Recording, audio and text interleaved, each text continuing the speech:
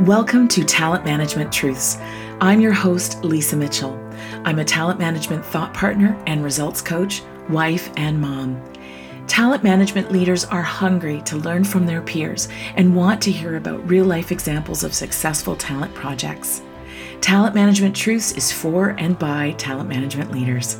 My guests and I discuss actual successes and lessons learned from their experience in our field from a very practical, not theoretical point of view. You'll discover important insights about how to elevate your confidence and amplify your influence in a role known for being caught in the organizational middle. I'm thrilled to have you listening. So let's get going and hear the truth about talent management today. Welcome back to Talent Management Truths. I'm your host, Lisa Mitchell, and today my guest is Susan Salamone. Have you ever rebranded your department to signal a key change in strategy, or been curious about the story behind someone's title?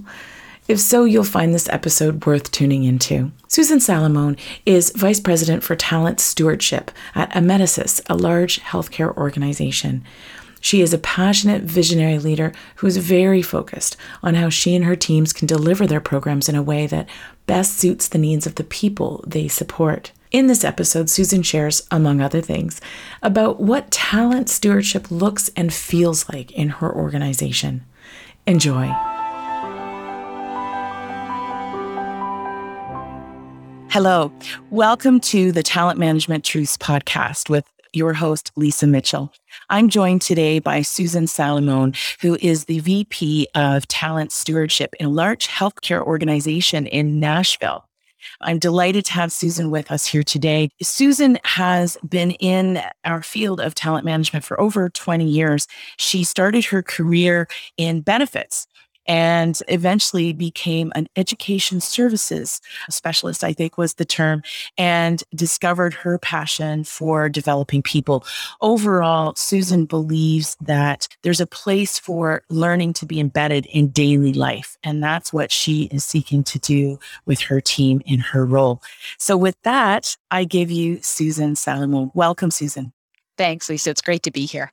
Great to see you. So as we know, I'm podcasting from my best friend's office here. She kindly let me come. So I've got a bit of a different background from usual because there's guys doing some hardwood flooring installation at my house, and it's pretty dreadful noise-wise. So it's been an interesting morning. We've been chatting in the green room about the setup and the tech issues, but I think we're good to go. Yeah. So tell me and our listeners a little bit about your path to where you are now as VP of Talent Stewardship. Yeah, it's been an interesting path, I'll say that. So you mentioned that I started as an educational services specialist. I was working for a state agency in Texas and had actually recently gotten passed over for a supervisor position. I was just so frustrated about not getting that opportunity because I thought, that was the next step in my career. That's where I needed to move. Then the agency had this education services specialist, again, terrible title, come open, and I applied for it, interviewed for it. And honestly, if you can believe it, I really enjoyed preparing for the interview because one of the things they wanted me to do was, to give a little bit of a class and facilitate interactions between a panel. And it ended up being a blast putting the training together and then actually doing the interview, which interviews are never fun. So I got into that role and just fell in love. I loved being in the classroom. I loved seeing the light bulbs turn on for people. And I loved the research part of it too, because I was having to design courses as well. So I'd have to go, I didn't have to, I'd get to go read about subjects and pull them together in a way that made sense, and just fell in love with training from that point on and really stayed in that space most of my career. My husband was in the military, and so we had the opportunity to move not just around the United States, but around the world, which was such a wonderful experience. We're very, very lucky. So spent about 20 years, doing that. And then I took a role. We moved to New Orleans, which we love New Orleans, a fantastic city. And I took a role with a large healthcare system there. And shortly after I arrived, I had the opportunity to apply for different roles in human resources because they were restructuring.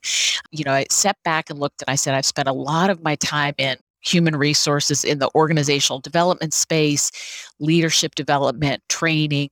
And I really felt like it was time to do something different. We had a great vice president who was really interested in bringing organizational development skills into the human resource business partner role. And so I had the opportunity to move into that HR business partner position, stayed in that for several years. And actually, when I came to the company that I'm with in Nashville, that's what brought me here, was a human resources business partner role. But my role has morphed over time since I arrived. First I became the senior director for our organizational development team. Then I, had business partner, employee relations, and organizational development reporting to me. And just recently we restructured my team to focus really tightly on learning and development. And so that's really what my role is now, is that VP of talent stewardship.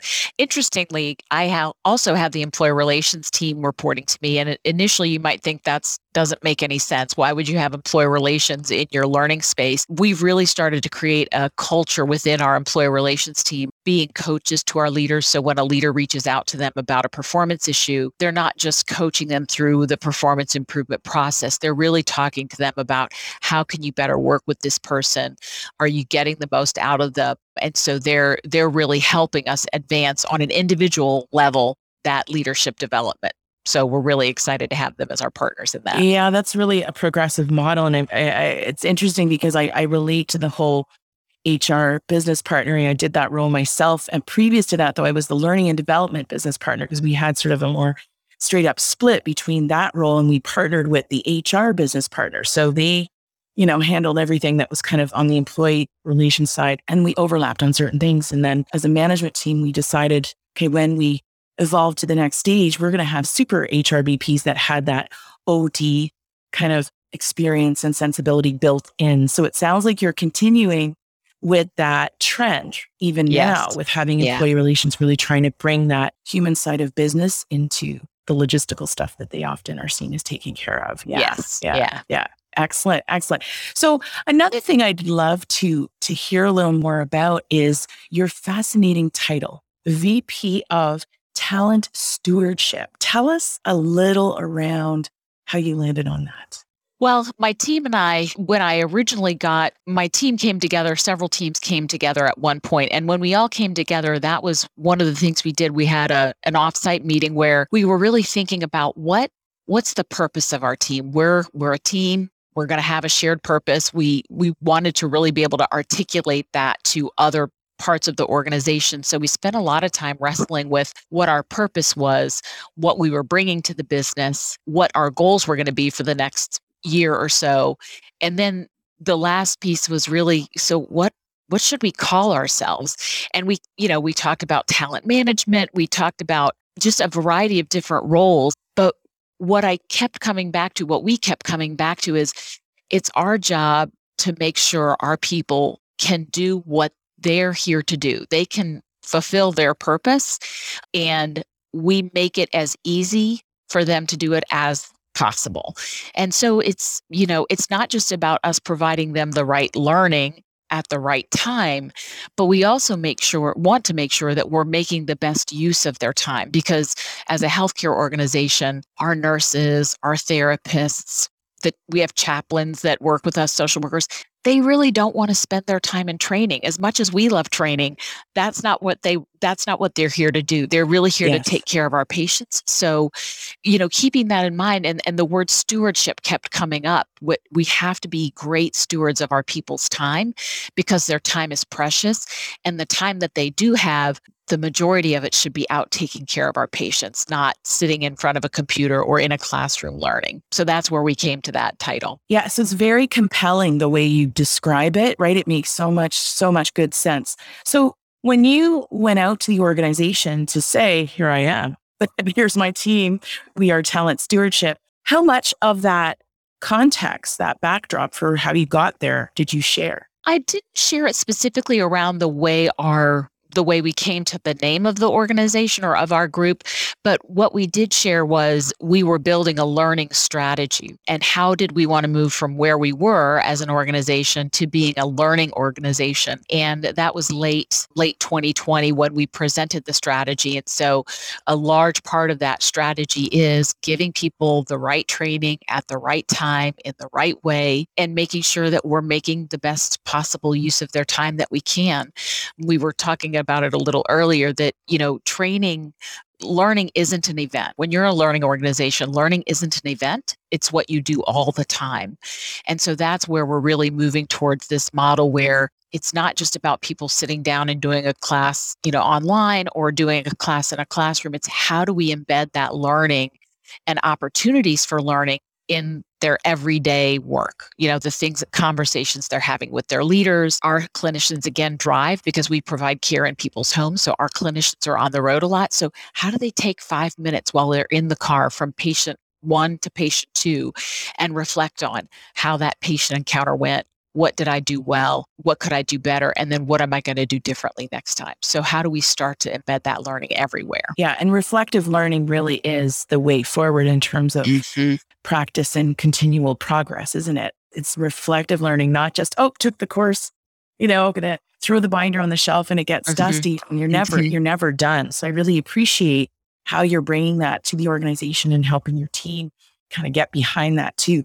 And I would think too that I'm making an assumption, so you tell me if I'm wrong, that it was quite well accepted, I would think, by the field because, you're saying to them, we value your time so much so that we see ourselves as stewards of it and want to make sure it's used well. And I definitely think there's more marketing to do on that front. So, marketing internally, of course, but one of the things that we have done is take a really hard look at the orientation and the content that we were delivering to people. When I first took the team over, when you were a new person here, oh my goodness, the first time you opened the learning management system, it was daunting. You would have a long list of classes that you needed to work your way through. The mandatories, I used to be in healthcare too. It was like compliance, the hand washing, compliance stuff. Yes. Yeah. Yeah. I'm like, PPE. I could teach the hand washing class now. And I'm not a clinician, but I'm pretty sure I could teach the hand washing class without any help. Had to watch it so many times. But yeah, so there's those mandatory ones, but then there's also things about how we deliver care to our patients, our model, our values, all of that is also there. And we recently got a new learning management system. And one of the benefits of the new system was it allowed us to deliver training over time. Instead of everything having to be assigned to a person on day 1, we could drop it in increments over the course of the person's first, 90 days. And we also built in different activities, right? So you would take a course, but then you were supposed to speak with your peer mentor and your leader was supposed to have a conversation with you each a week to say, like, what have you been learning? This is what you've been talking about. Let's talk about what you've learned. So, and that process had been built and was in place. The issue was our technology didn't really support it because everything just got assigned on day 1. So with the new learning management system, we were able to drip it, like you were saying, we were able to drip it over time. And my team has also really taken a microscope to all of the content that we were assigning people to say, what do people absolutely have to have in order to be successful so that they're competent and confident to do their jobs? And then what content is nice for them to know, but isn't necessary for them to know? And so my team has done a fantastic job of really parsing out the necessary and the nice. And now we assign the necessary, and the nice is there if they want it, but not mandatory, not something they have to take as part of their orientation. And we've made a significant cut. I want to say the numbers were one of the roles, because it depends on what role you were coming in. One role, I think, had 72 hours of training when they would first start. Is that all? Yeah, 2 weeks worth of training, all on day 1. And again, it was all there. So they could sit down for literally 2 weeks straight and just plow through a bunch of online courses. And we've now broken that down to, I think they've got about 40 hours now. And again, it's dripped over the course of several weeks instead of all on day 1. What a much better experience for them, right? Yeah. Yeah. But our new people who are having that experience don't know that it's different from what we used to do. So that's when I say we need to market a little bit. I think we need to go on a bit of a roadshow to say, here's what we've been doing. We still have a lot of work to do to continue improving the learning experience. We've done a lot. I agree. I think that would allow you, because people need to, it's one thing to say you have a strategy, but for people to understand what's the strategy in action, right? The whys, the impacts. So it's interesting because it sounds like with this whole review of that content, that heavy stuff, right? That was all there, 72 hours. It's been very thoughtfully sequenced and then prioritized and sequenced. Yes. So it's interesting. I love the drip method. I use Kajabi for my website and my CRM, but also for my online classroom. So I'm doing an online group coaching program that's actually starting next week. So the classroom is set up so the module pre-work and so on goes into week 1, and then the video for the class goes up, and then there's nothing else until the pre-work for week 2, because I've learned too much too soon, it decreases focus and motivation, I would say. What do you think of that? Yeah, I mean, we would hear so many stories about people sitting down and logging into the learning management system for the first time and just being overwhelmed. And even, someone was telling me the story of a leader. She was new and she was leading one of our agencies. We call them care centers. She was leading one of our care centers, and she was in tears because she was looking at the list of courses that she had to do. She wanted to take great care of the new team that she was going to be leading, and she just didn't know how she was going to get all those classes done, have a personal life, and take great care of her team at the same time. And so to know that we've changed that model, and now it's just much more digestible, right? You can take it in and it's not that overwhelmed feeling when they first look at the list. So we're very proud of the work that the team has done. Yeah, it sounds tremendous. I would be proud if I were you too. You know what also is interesting, what's coming up for me is my 15-year-old son in grade 10 went back to school yesterday. It's really weird the way they're doing the semesters and everything now because of COVID. So he was assigned 76 math problems on day 1, due by Thursday. Oh my goodness. And so he was, ever since he was a little boy, we've worked on chunking stuff out from big, scary to small, manageable, right? So you can just stay present, one thing at a time. So funny how you see your work get mirrored in your personal life.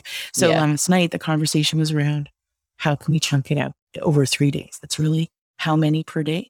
25 and a bit. And then it was like, once he kind of wrapped his head around it, it felt much better. So as far as the teacher, I think the teacher probably could have dripped that as well, but that's not done so much in school. I think this teacher is known for, I'm going to deliver a message that this is going to be a lot of work. And yet we know, I think in a lot of ways, often adult learning is ahead of pedagogy. Not always, but I was a teacher way back in the day. But with adult education, I think we are more cognizant of how reflective learning and drip method is needed over time because we're trying to work around people's jobs versus it being all education all the time. So I mean, I'm not trying to get into a philosophical argument with anybody listening about the differences, but it is interesting. I've often noticed that there is a bit of a difference between the two. And adults are so practical too, right? Yeah. They need to work it in around the rest of their lives, and they also want it to be applicable. They learn because they need to learn. Usually you have those people who are just voracious learners their whole lives, but typical adults, I think, learn because they need it. Whereas, children are learning because we say, well, you need to know how to do this kind of math when you become an adult, whether you ever use it again. Yeah, I always say to Patrick, it's you're in school to learn how to learn. So there's the discipline, the practice of it. I do think though, there's a lot of key techniques, like adults need to know why they're being put in a class or told to do something. They need to know the why, right? That buy-in piece is so key. I think it's equally key for our kids. That's another day, another story, I'm sure. So, all right. So talent stewardship is well underway in your organization, and you've been working with your team. It sounds like it's relatively new. You're about 8 months into seeing this come to life, your vision and so on. And there's some internal marketing you still want to do. Tell me a little bit about the strategy, because I know you have a lot going on at all times. So in terms of you move from strategy to what you implement first, where did you start, like apart from the onboarding piece you described? Yeah, well, there's multiple streams. So, when I think about it, there's the big part of it is the leadership development piece, because we're creating a small part of people's opportunity to learn. If learning is not an event, it's what happens every day. Well, we're usually not around our people every day. They're not interacting with the talent stewardship team on a daily basis. They're interacting with their leaders. And so a large part of our work, and that's really underway and has been getting underway, we again have a lot more to do, is how do we help our leaders become developers of people, coaches for their people, so that they can have those conversations when something goes terribly wrong. How do you stop and say, let's talk about this? What really happened? What are you taking away from it?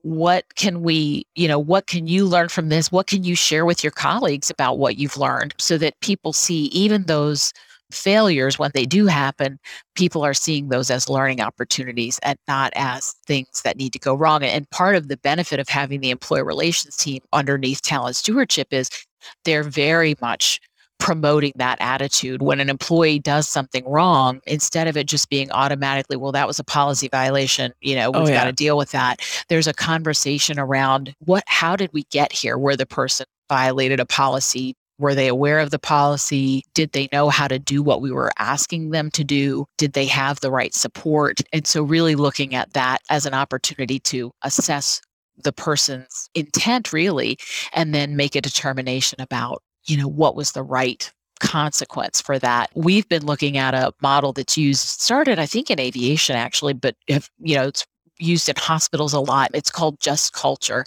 And that's really what the Just Culture concept is about, is how do you look at, these mistakes people make and determine, was it just human error, right?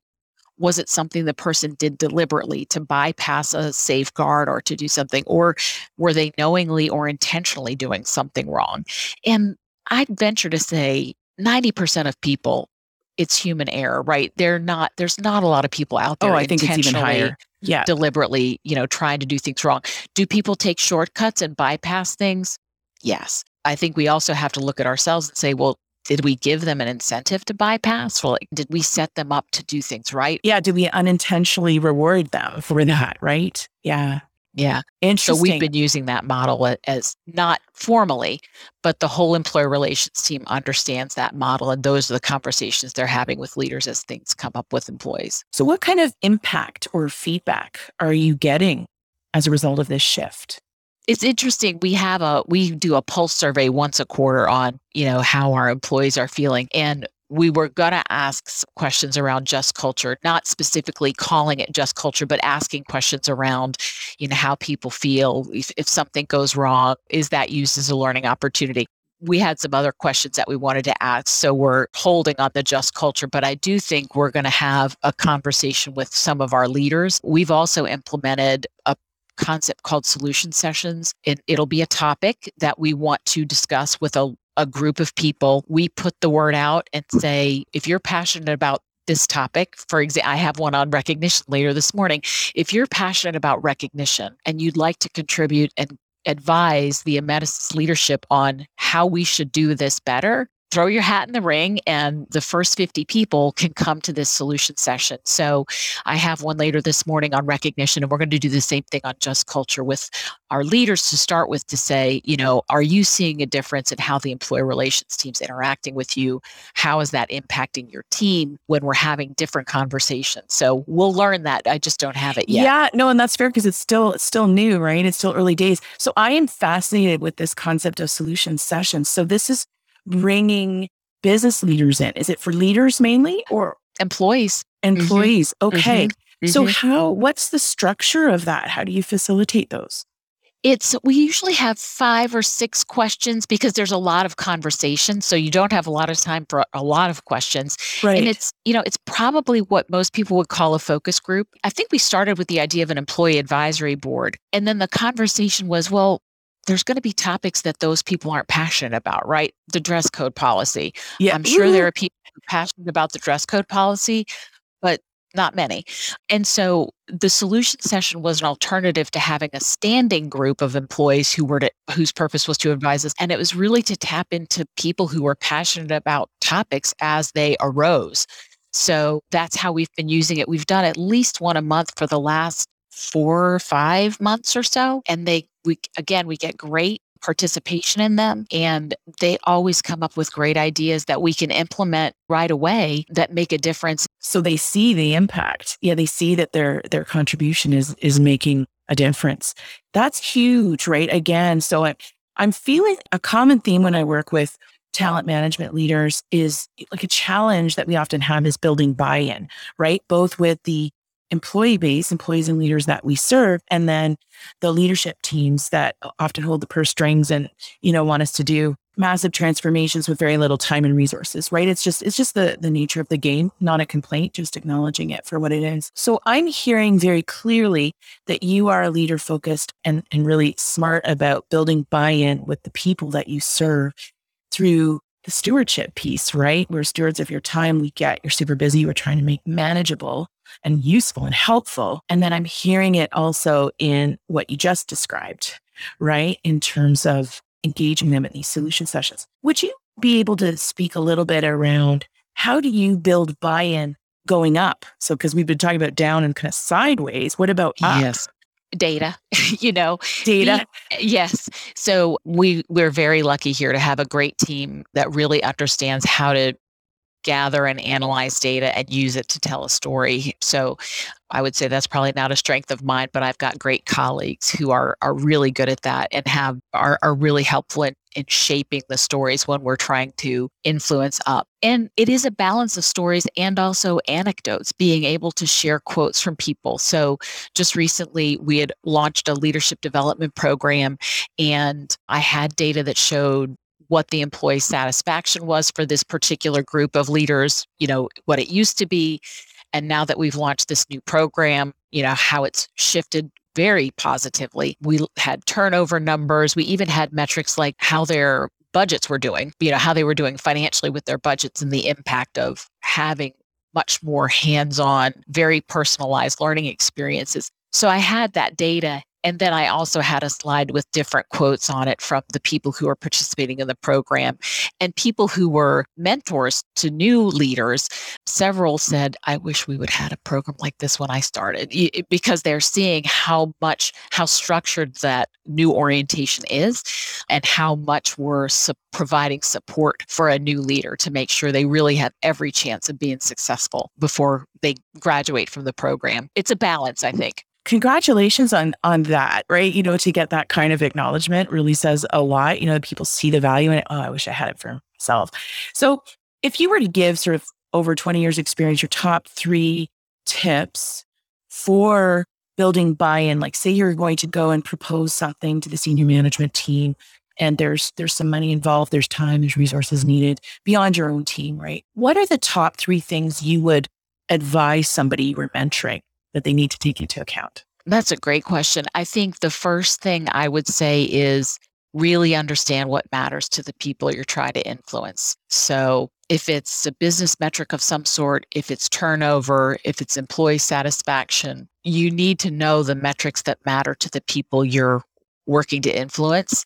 And then you need to be able to put the data together that shows you expect to be able to influence that number in the right direction. That's not always easy. And one of the things we often do here is pilots. So we have an idea, we think it's going to work. We don't always go whole hog and right off the bat start, with 100% of the team. We'll often start with a pilot and then see how the pilot works, work out kinks, because there's always going to be kinks, right? Absolutely. You get a chance to work out the kinks, and then you have that pilot population where you can look and see what results did we get. And then that is very helpful. So that I would say, don't undersell, right? Like if you think it's going to work and you want to go whole hog and you think that's the right thing to do, by all means, sell it, go for that, right? Say, this is what we need to do and put your confidence behind it, just conviction, and say, this is what we need to do. But if it is something where you feel like, I'd like to see this in action before we go for the gusto, as it were, then figure out how to build a pilot that's going to let you demonstrate that it is going to have a positive impact. And then pilots are much easier to get buy-in for. Yeah, because it's really like agile development, right? It's about let's what we're looking for is to try something on for size, get input, right? Make it even better. Are you willing to give your support for that? And then we'll circle back with the results. And then we're going to say, here's what we're going to adjust as we move forward, hopefully with your approval. Yeah. We've tried things that haven't worked. And we've been very public about that. To me, it's part of being a learning organization. We were having some orientation, and we were for a large group of clinicians, and we wanted to provide a kind of a concierge service. And so it was a hands-on. They were touching base with the new hires on a frequency. They had specific questions they were asking, checking in to make sure that technology was working. And we did it for a few months, and then we stopped and we assessed, and We said it didn't really make that much of a difference. Yeah. So we ended up saying that didn't work. And we shared that with our team and our whole HR team, because it was something that we had said, we're going to try and do this to see if it'll help. It didn't work. So we said, you know what, let's show that we failed at something, but we're using it as an opportunity to learn. Okay. I just want to rewind that. So we failed at something, but we're going to use it as an opportunity to learn. Because, that's something that I walk around all the time, because I fully believe it. There is no failure. There's only learning. Now, hard to say, healthcare particularly, it's fraught with life and death stuff, right? So the repercussions of a mistake can be huge. At the same time, most mistakes are not like life and death. And I think we tend to give them more weight than they deserve. It's around, how do you prevent the majority of them in the first place? And how do you help people get up once they've fallen? You know what I mean? It's sort of like what you've been doing through your employee relations team, right? Like, this is not about, it's how do we have the difficult, sometimes tough conversation around performance while preserving the relationship? Because if you destroy motivation, they're not going to want to change the behavior anyways. You know what I mean? So it's a fine line. Yeah. Such a fascinating thing. So could you maybe tell us a little bit about what's the biggest lesson that you've learned personally during your years in our field? And it doesn't, I'm not saying, what's your biggest failure and how did you learn from that? Yes. It's not a spin-off, the last question necessarily. I want to tell people that one. No. I want to share that one. I don't know. Boy, that's a great question, Lisa. Biggest lesson over 20 plus years in this field. I think it goes back to what I was talking about. Always keep the learner at the center of what you do.